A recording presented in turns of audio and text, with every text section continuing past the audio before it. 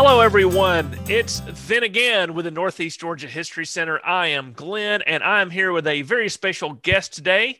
Jim, tell us a little bit about yourself. Hello. I am a geologist. I have not been a geologist for as long as some folks. I began my career in IT.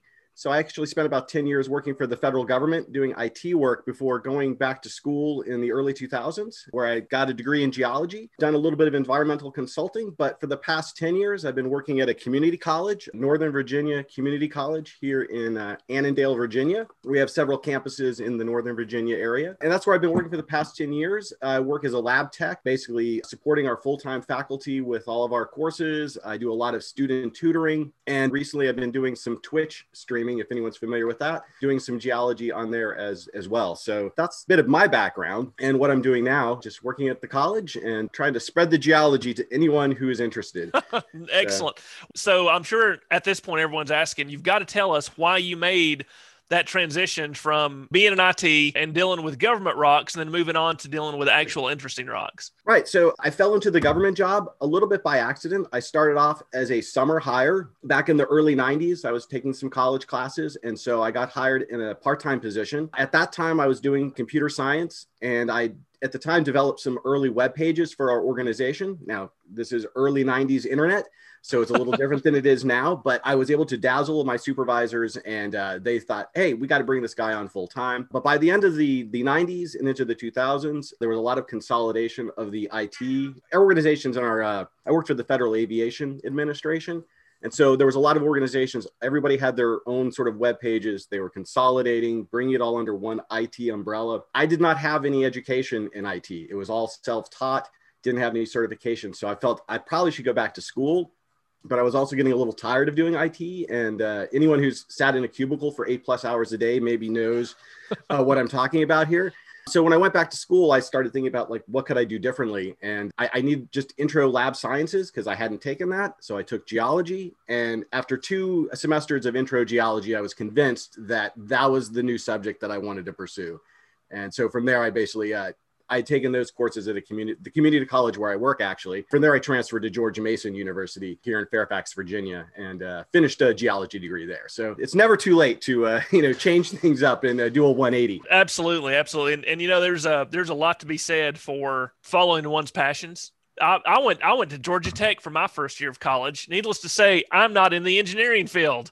It's funny how that happens, and I see that all the time at the community college. Students come in with something in mind that they think they want to do, and over the course of 2 years, they completely decide to do something different. So, I think that's part of it, just kind of figuring out what you want to do and what you think is interesting, and oftentimes, it'll be that one class, one instructor that inspires a student to go a completely different direction, and that's always exciting when that happens, when you really see the passion kind of light up in someone and they're like, yeah, now I really know what my purpose is and where I want to go with things. So take note, audiences, this guy gets it. So, so we, we're here in Northeast Georgia, sort of at the very, very bottom part of the Appalachian Mountains. In our museum here at the Northeast Georgia History Center, we talk a lot about the history of it. And when I say history, it's the recorded stuff. It's the story of humans in this area. But of course, the story of where we live, the story of where we all live, begins well before humans ever inhabited the place. It goes all the way back to that primordial ooze, and how the geography and the topography of the areas we live shapes the cultures and the folks who live in those places in ways we don't remotely understand. So that's one reason I wanted to have you on, to see if you could share with us some of those fascinating natural history stories about how the eastern part of the U.S. and the Appalachian Mountains and things like that influence our modern world so much. How are they made? I mean, what are they? I mean, we know they're Earth, but what are they? Right, exactly. So one of the things that I was kind of pleased to see when I was doing just a little bit of prelim, kind of looking up what's going on down in Georgia. And basically you guys have what are known as physiographic provinces, and they are the same physiographic provinces that we have here in Virginia that I'm pretty familiar with. And what that basically means is they're just geologic divisions where there's different types of rocks that represent kind of different episodes in Earth history, I guess you could say. So you have 5 different provinces in Georgia. I'll just list them off. You got basically a big chunk that's called the Coastal Plain. We got a section called the Piedmont. And then you guys have a little bit of slivers of stuff up in the very northern part of Georgia, the Blue Ridge, something called the Vallian Ridge, and then the Appalachian Plateau. So these are 5 what we call physiographic provinces that are defined by the types of rocks or sediments that exist in those. And we can kind of break those down, I guess I could say, sort of like chapters in a book. So if we were going to kind of write the geologic story of Georgia, we might start with the Blue Ridge as chapter 1. We would then maybe move into the Piedmont, which would be chapter 2. The Vallian Ridge and Appalachian Plateau are kind of chapters 3 and 4. And then we would kind of close the story with the coastal plain as our sort of closing chapter 5. So if you want, I could kind of sort of maybe just start with chapter 1 and kind of walk us through those provinces. And I'll try to, kind of point out, like, highlight where in Georgia we're talking about.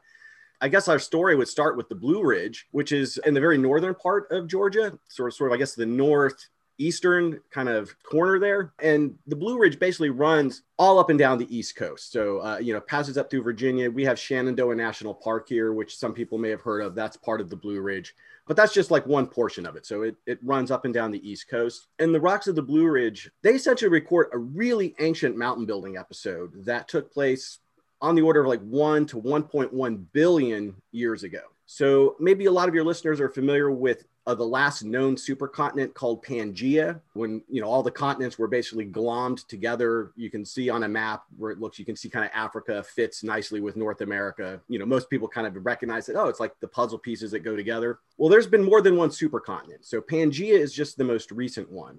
And the rocks of the Blue Ridge essentially record a mountain building episode that marks the construction of a previous supercontinent that we call Rodinia. So there's one that came before Pangaea. And the rocks of the Blue Ridge basically record that mountain building episode. So the rocks that we find there are a lot of granites, basically igneous, and some metamorphic rocks. So again, I don't know how familiar everybody is with the idea of the rock cycle, but there's 3 main types of rock. Igneous rock, which volcanoes, lava, that's what most people would think of with igneous. We've got sedimentary rocks, which is just rocks made up of sediment, things that have eroded and then solidified back into rock again.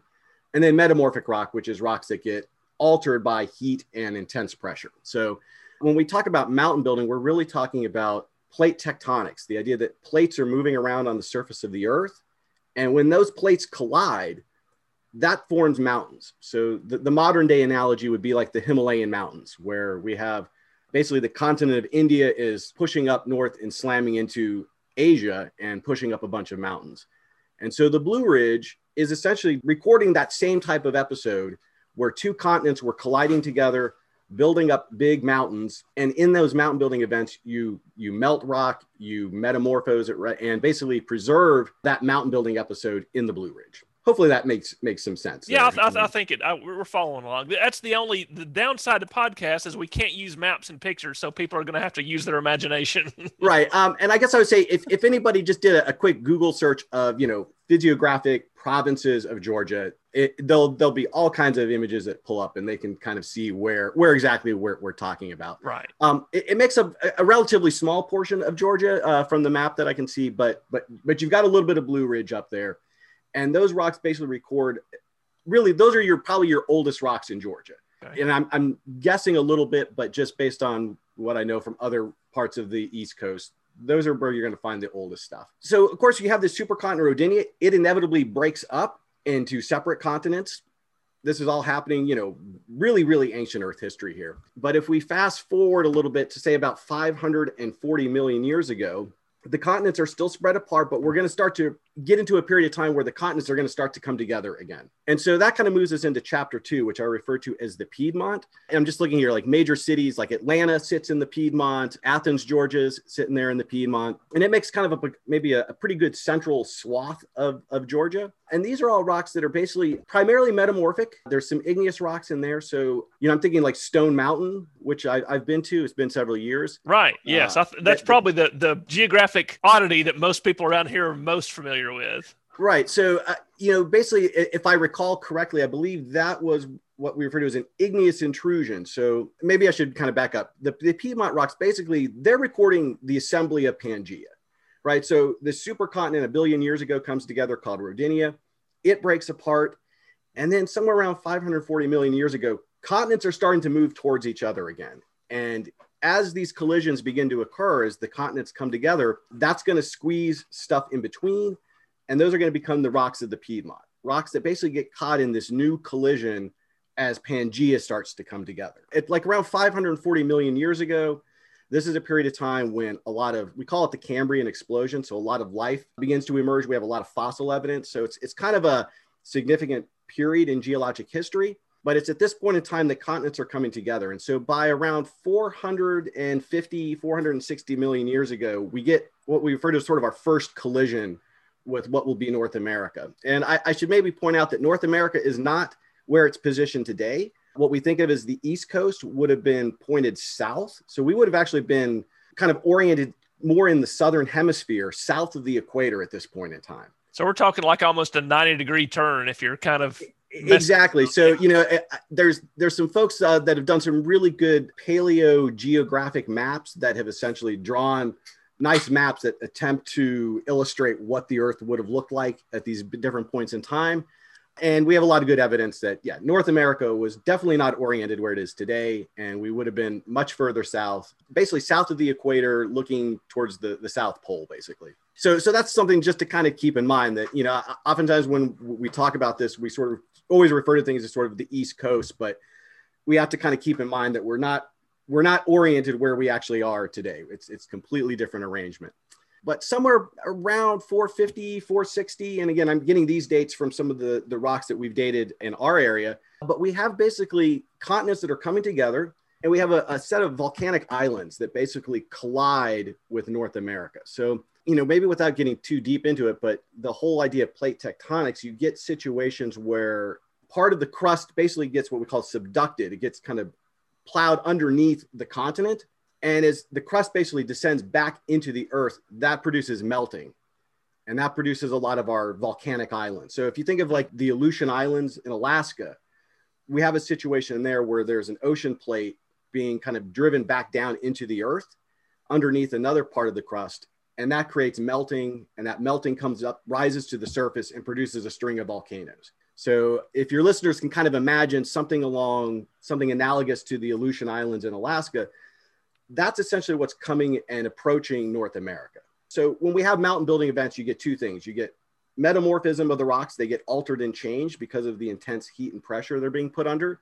And then that heat and pressure inevitably produces some melting. So you get bodies of magma that will basically form in the earth. Sometimes they will rise to the surface and erupt as volcanoes, but other times they just cool and solidify deep in the earth. And so getting back to Stone Mountain, if I recall correctly, Stone Mountain is one of these igneous intrusions. Basically, it was a bunch of molten rock that never quite got to the surface and erupted as a volcano, but cooled beneath the surface. It has a harder resistance to it. So as the landscape around erodes, the more resistant igneous rock basically kind of sticks out in high relief and produces what you see today, this kind of big, you know, monolith kind of sticking up out of the ground.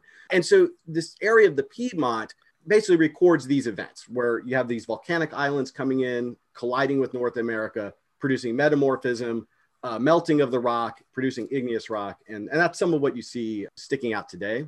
That volcanic island, though, those weren't the only episodes that happened. We had another little period of calm. So the volcanoes come in and collide, mountains are built, they erode. Some of that erosion is shedding sediment. So those mountains are breaking down and shedding sediment into the interior of the continent. Okay, and so that's going to kind of lead us into the further chapters of the Valley and Ridge and Appalachian Plateau. But just keep in mind that as mountains are building up, they're eroding. And a lot of that eroded material is being shed into the interior of the continent, basically towards what we think of today as the West. After the volcanic islands, we have something called a microcontinent. So something analogous to modern day Madagascar is kind of cruising along, and it collides with North America next. And that happens maybe around 100 million years later. So 350, 360. Most of the evidence for that is much further north. So that collision is really well recorded up in New England, parts of Canada. The rocks around like Maine really show a good record of that collision. But it's kind of the same story as the volcanic islands in that you have another continental body kind of colliding with North America. It builds up some mountains. They're a little further north than Georgia, but they're still pretty big mountains. They're shedding eroded material again into the interior of the continent. And so that's building up a bunch of sedimentary rock layers, or what will be sedimentary rock layers to the west. That microcontinent collides with North America. That's a pretty big collision, but that's not the big one. The big one's coming next, and that's maybe, say, another 50 million years later, and that's Africa. So now that continent, the full continent, comes together. This is really the full final assembly of the supercontinent Pangaea, where Africa basically collides with North America. And that produces really intense metamorphism.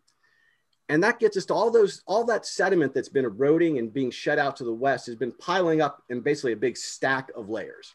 And this big final collision is what's going to take those layers and essentially crumple them up like an accordion. So we've had two smaller mountain building events. They produce some metamorphism, some alteration of the rocks. That becomes the Piedmont. But all the sediment that those mountains were eroding has been kind of piling up to the west. And it's not until Africa comes along, which is the really big collision, that it finally, it's big enough that it affects those rocks or those sediments that were piling up out west. And that's going to become what we call the Valley Ridge in the Appalachian Plateau. So kind of jumping to the Valley Ridge, again, this is more, again, you find the Appalachian Plateau and the Valley Ridge in the very northwest corner of Georgia. And it's Valley Ridge, very much like it says, it's a part of the terrain very much is valleys and ridges. And that has to do with all these rock layers that got crumpled up and folded in this final collision when Pangaea finally comes together. So it's kind of like the final big crunch. You've had two smaller mountain building events that eroded sediment into the interior of the continent. Now you got Africa colliding with North America, and it's so big, it's just crumpling up everything. Let me ask this question just to kind of put things in context. You're talking about, Africa colliding with North America. There's a collision. How long does that, in our minds, we're imagining, we're just taking pieces of paper and pushing them. How long does that collision take? Right. So those collisions play out over, millions of years. Right. And the collision with Africa, that's definitely going to take place over a long, long period of time. So, it's kind of hard to put numbers on it, but say maybe starting around 300 million years ago, running, I'd say, a good 50 to 100 million years. Wow.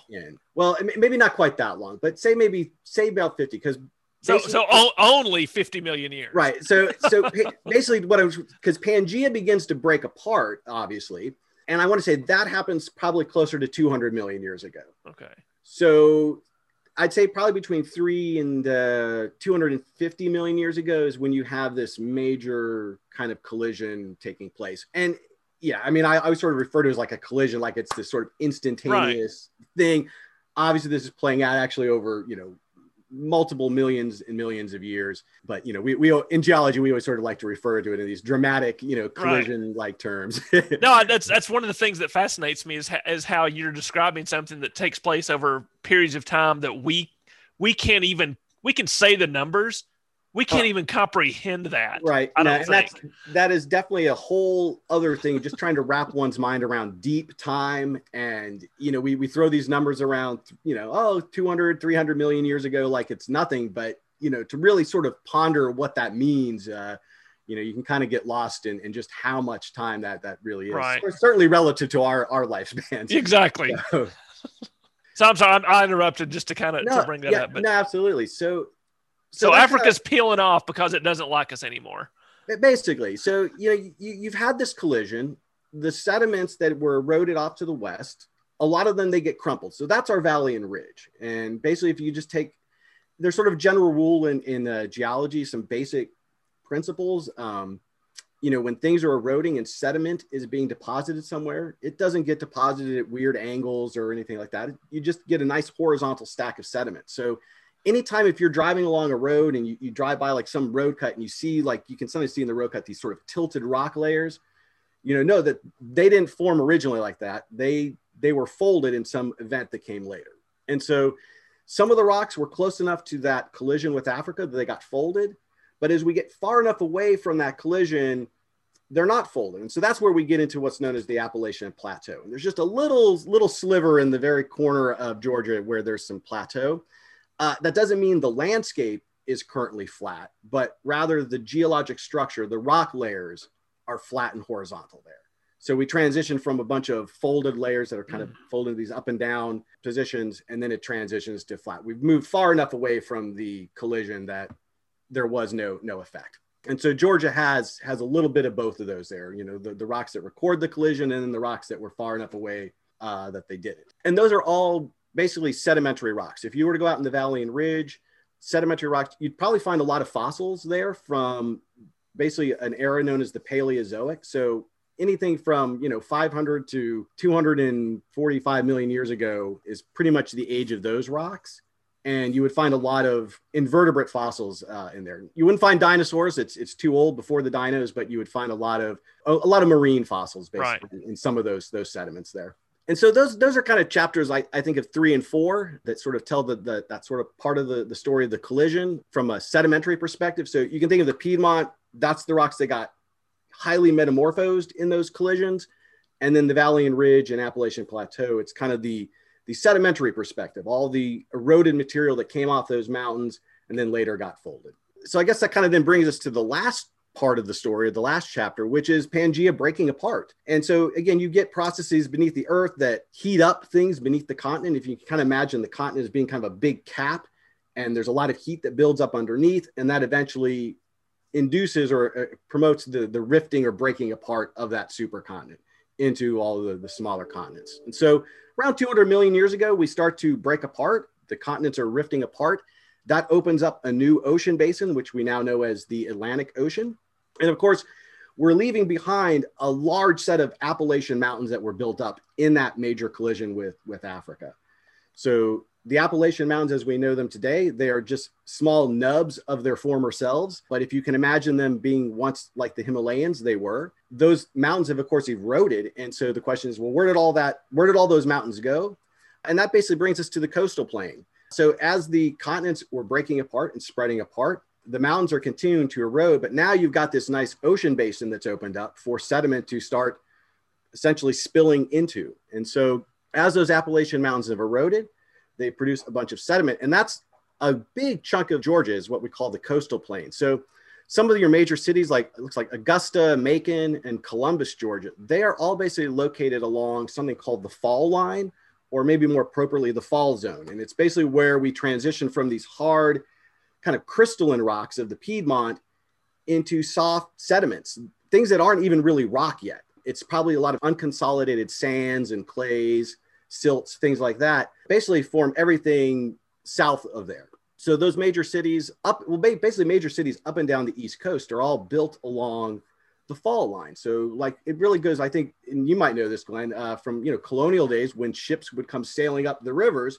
they could only go so far before, hey, they're starting to run into rapids and waterfalls and things like that. And so the cities tended to kind of propagate along the rivers where the ships could sail up to as far as they could go. Right? Exactly. That's actually exactly how, for example, Augusta started. Augusta is a town built right on the fall line. Exactly. So you can look up and down the East Coast and see all these major East Coast cities. They're all situated right there on that fall line where we transition from the sediments of the coastal plain to, hey, there's rapids and waterfalls, kind of hard to sail a ship up here. So this is as far as we can go. This is where we'll build our port and our city, and it kind of goes from there. So in terms of geology, the coastal plain is not so much rock as it's sediment. And it's the most recent stuff. So, the oldest sediments, at least in our area, that we find in the coastal plain date around 65 million years ago. So even though the continent was breaking up, Pangaea was breaking up 200 million years ago, it took a little while before we start to really see some of the sediment kind of accumulating here. But you could say from around 65 million years on is the age of all your coastal plain stuff. And a lot of the stuff is probably closer to 10 to 20 million years in age. We find a lot of fossils in the coastal plain. I'm sure it's the same in Georgia as well. A lot of very familiar recent type stuff, lots of clams and oysters. You might find some corals in there. Basically any kind of modern marine stuff. The big thing that we find in our area around the Chesapeake Bay, I don't know if you may find them there in Georgia as well, are megalodon teeth. So like the big giant. I think those do show up every once in a while. Yeah. And so these are things that, again, in geology, you tell most people, oh, these are 10 to 20 million years old. They're like, wow, that's really old. again, I'm talking about things that took place 200, 300, a billion years ago. So for us in geology, 10 to 20 million years ago is pretty recent stuff. We've still got the receipt for that stuff. Right. So, and in geology, I found there's different, everybody has sort of their niches that they like to get into. And some people really like the hard rock, sort of like your igneous and metamorphic. Other people are really into the sedimentary and, so some people are really into the coastal plain. And then I've worked with people who are like, nope, they want nothing to do with that stuff. They want to go and look at like the Blue Ridge rocks and, something different. So we get all of that. But basically, the coastal plain is basically all the sediment that has been accumulating from the eroding Appalachian Mountains since Pangea broke apart. And that's still accumulating as we speak. So that's a pretty good overview. That's the best overview I've heard. And, all right. And like I said, the years and the things, it's just kind of neat to think. We never think about the dirt or the rocks that we're walking around on, building our houses on, even the soil that we plant crops on. It's neat to think about the fact that all that stuff somehow slid into that area or popped up and is deposited from some place that's 8,000 miles away right now. It's really fascinating, I think. I feel like for me working at the community college and a lot of our students, they're just coming in taking intro geology. A lot of them don't plan on being geologists. They're going to go on and do other things. But I always tell them they've picked a really good science, I think, because it's the world they live in. It's the world around them. One of the funny stories I always like to tell is like when I was taking geology, I would have friends ask me when I was getting close to graduating, it's like, oh, well, when you're done, are you going to move out west where the geology is?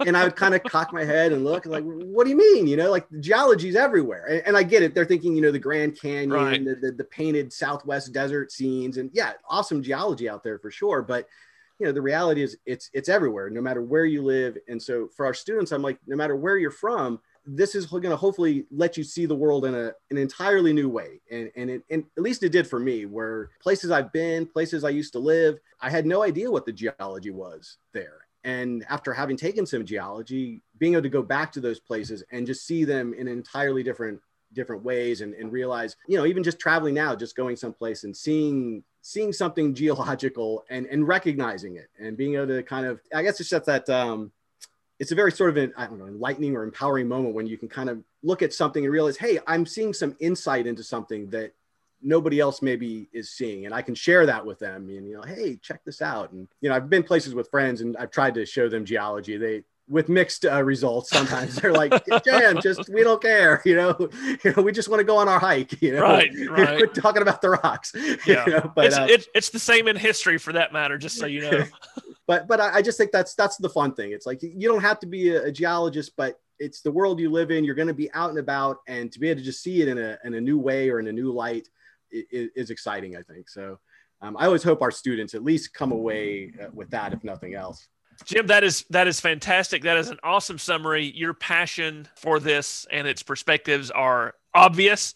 So thank you so much for being with us. You mentioned before that you're on Twitch. So tell us how we can see more of you.